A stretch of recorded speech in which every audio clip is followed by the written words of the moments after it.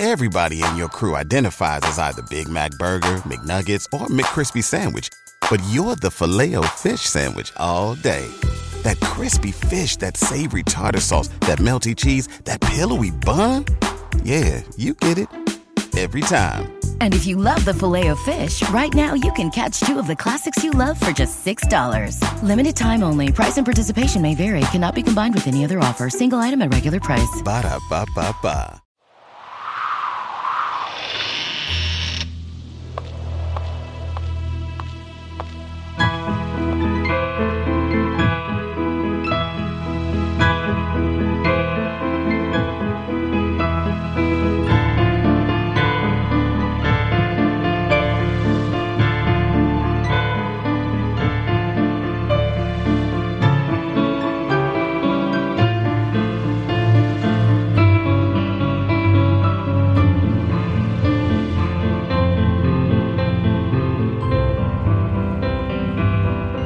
Things with Wings Productions, with the support of Whimsical Productions and Collected Sounds presents Episode 20 of the Skylark Bell. I'm your host, Melissa Oliveri. In our last episode, Magpie had a very unsettling encounter with Lucas's grandmother and realized the silence appears to be spreading from Meadow Lane. In today's episode, we continue our adventure with Chapter 20, where Magpie finally learns the truth about what sparked the silence at Meadow Lane. So get cozy, grab a blanket and a warm drink. We're getting started. Farfalla sits silently in the same booth she sits in every morning. But it's now well past lunchtime. Her usual order of blackberry waffles and sweet orange tea lays before her. But today something is different.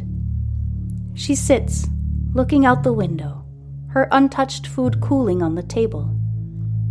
No one has bothered to come around and take the plate away. Around her, there's a tremendous amount of activity. The people of Pocket have convened at the diner. Mr. Bunting is talking loudly and pacing across the dirty restaurant floor, while Mr. Toffetto and his wife sit silently looking out the window. The rude waitress is leaning in the kitchen doorway looking pale, and the cook is sitting on one of the red counter stools, fidgeting with a pen. The librarian, the postmaster, even people from the surrounding farms fill every chair and booth in the restaurant. Magpie enters the diner, wondering what all the commotion is about. She can hear bits of hushed conversation. The silence, all of us, started when she got here, and notices several of the people in the diner glaring at her. She glances toward the back of the room, and her gaze lands on Farfalla. Farfalla gestures for Magpie to come sit in her booth. Magpie looks around, but no one else seems to have noticed the old woman. She does her best to ignore the chill at the back of her neck and slowly makes her way to the back of the diner. Magpie slips into the booth across from Farfalla, who stares silently at Magpie for what feels like an interminable amount of time before, to Magpie's tremendous surprise, she opens her mouth to speak. "I'm very happy you have returned to Pocket," she says calmly. Her voice doesn't sound anything like Magpie would have imagined. Not at all old and shaky, as one would expect from a woman who hasn't spoken in decades, but rather soft, whispery, and almost childlike. Magpie looks self-consciously around the restaurant to see if anyone else has heard or noticed that Farfalla is speaking, but no one seems to even see them there. Magpie clears her throat nervously. "I'm sorry, you must be mistaking me for someone else. I'm new here," she replies. "Ah, so you are. This time," Farfalla says, pressing her lips together. "There's much I need to tell you." She takes a deep breath before launching into the incredible story of what happened to the town and its people nearly a century ago. Farfalla's parents settled near Pocket before the town was even really a town. At the time, it was only a small collection of buildings along a small part of Main Street. With an orchard, winding creek, and rolling fields all around, Meadow Lane was the nicest parcel of land in the area. Farfalla's family built a small but comfortable house at the top of the long, sloping hill. It was warm and inviting, and with windows on each side, it let in the bright orange, yellow, pink, and purple light of each sunrise and sunset. For years, her family enjoyed the sights and sounds of birds, wildlife, sunshine, stars, wind, children, music. As a child, Farfalla spent all her time outdoors, learning the language of the skylarks and singing to them in the forest. It was said that Farfalla had the most beautiful voice anyone had ever heard, and that she could even hypnotize animals with it. The skylarks would reply, and together they would share their most closely held secrets. She ran like the wind through the tall grass, her lungs filling with the fragrant scent of wild roses and apple blossoms.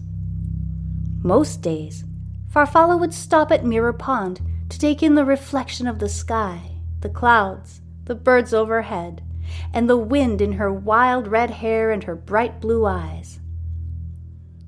When that first drop of rain would hit the pond, those images would all swirl together, making her feel like she was intricately woven into the fabric of nature around her.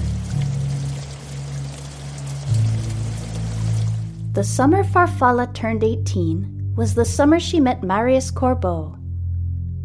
The story said that Marius had come from Europe and had simply appeared in Pocket one day on the back of his striking horse. Farfalla first laid eyes on him while perched on a tree branch in the blossoming orchard. The sound of hooves on the dirt path made her look down from the tree. And there she saw him. Dark, wavy hair, cool gray eyes gleaming with a hint of mischief, but somehow still soft enough to put her at ease. Sitting tall in the saddle on a large black horse with a white mane and tail. She'd never seen anything like either of them before. She climbed down from the tree as he hopped to the ground. Their eyes met, and a cluster of butterflies took flight in her stomach. They made brief introductions and walked through the orchard, talking and laughing like old friends within minutes. Marius came to visit every day. They would sit together on Cormorant's back and gallop through the vast fields and forests, her fiery red hair flowing in the wind. They would picnic by the river, pick apples from the orchard, and watch the sunset from the bridge, their love blossoming as the weeks went by. That autumn, Farfalla's family hosted a celebration at the farm, with nearly every resident of Pocket in attendance. The people sang, danced, ate, and celebrated well into the night.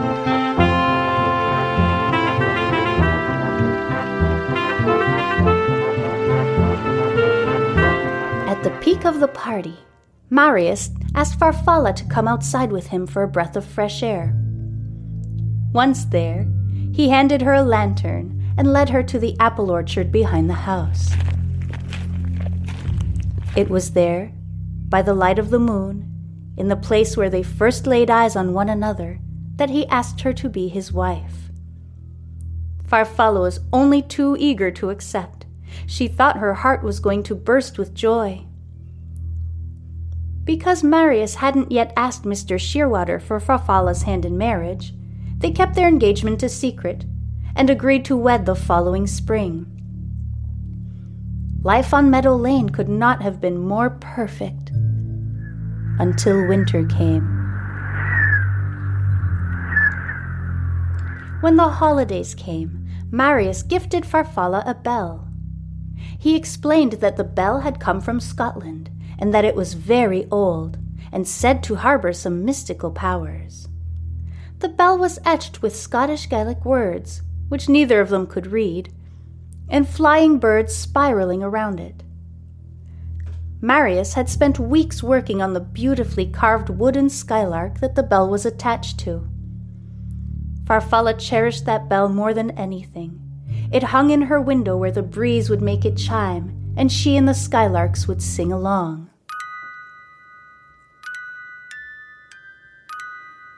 It was a long, harsh winter. The wind was relentless, and the cold only seemed to get deeper and deeper as the weeks went by.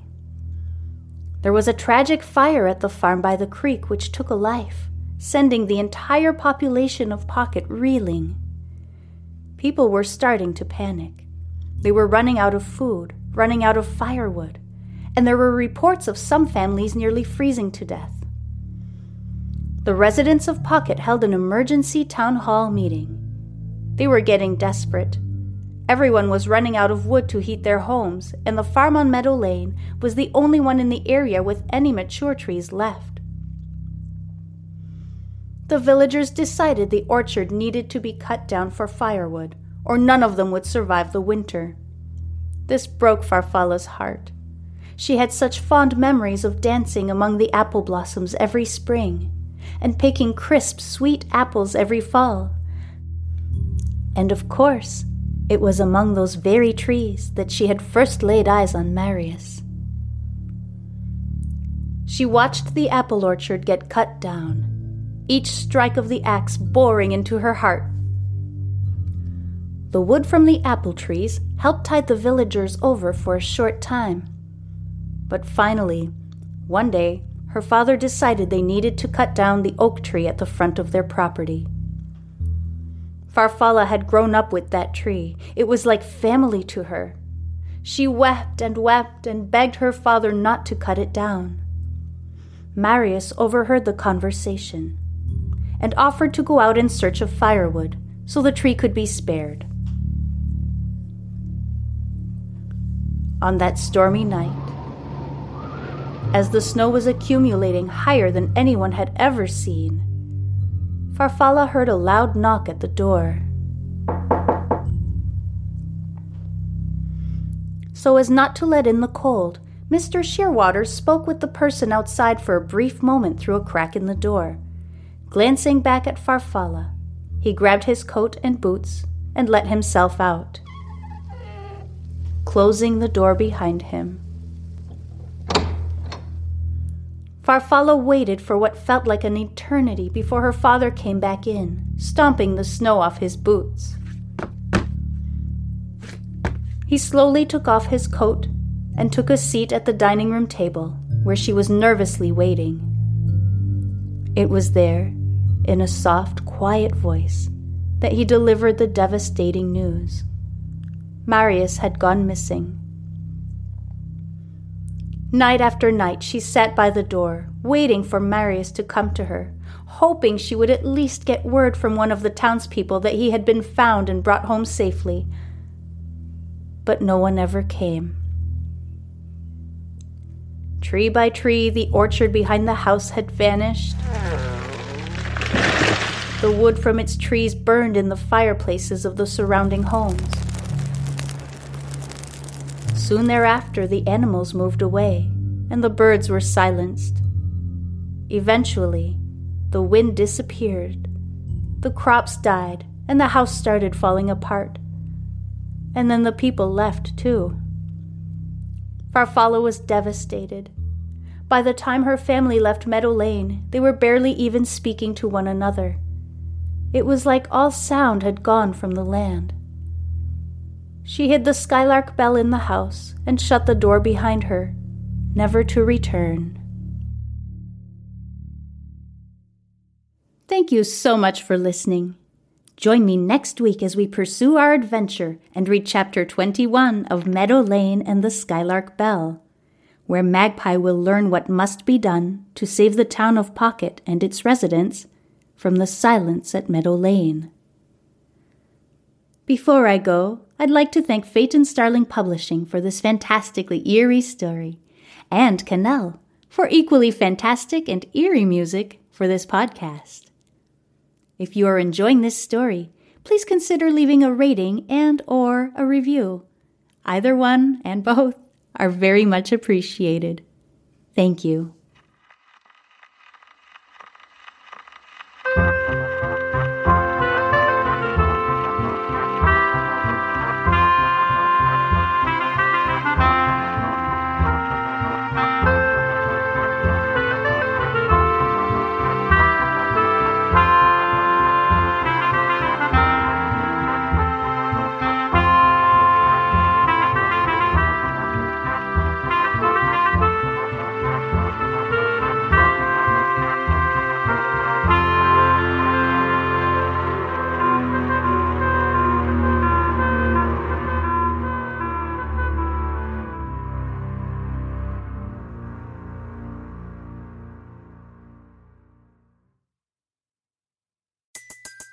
Everybody in your crew identifies as either Big Mac Burger, McNuggets, or McCrispy Sandwich. But you're the Filet-O-Fish Sandwich all day. That crispy fish, that savory tartar sauce, that melty cheese, that pillowy bun. Yeah, you get it. Every time. And if you love the Filet-O-Fish, right now you can catch two of the classics you love for just $6. Limited time only. Price and participation may vary. Cannot be combined with any other offer. Single item at regular price. Ba-da-ba-ba-ba.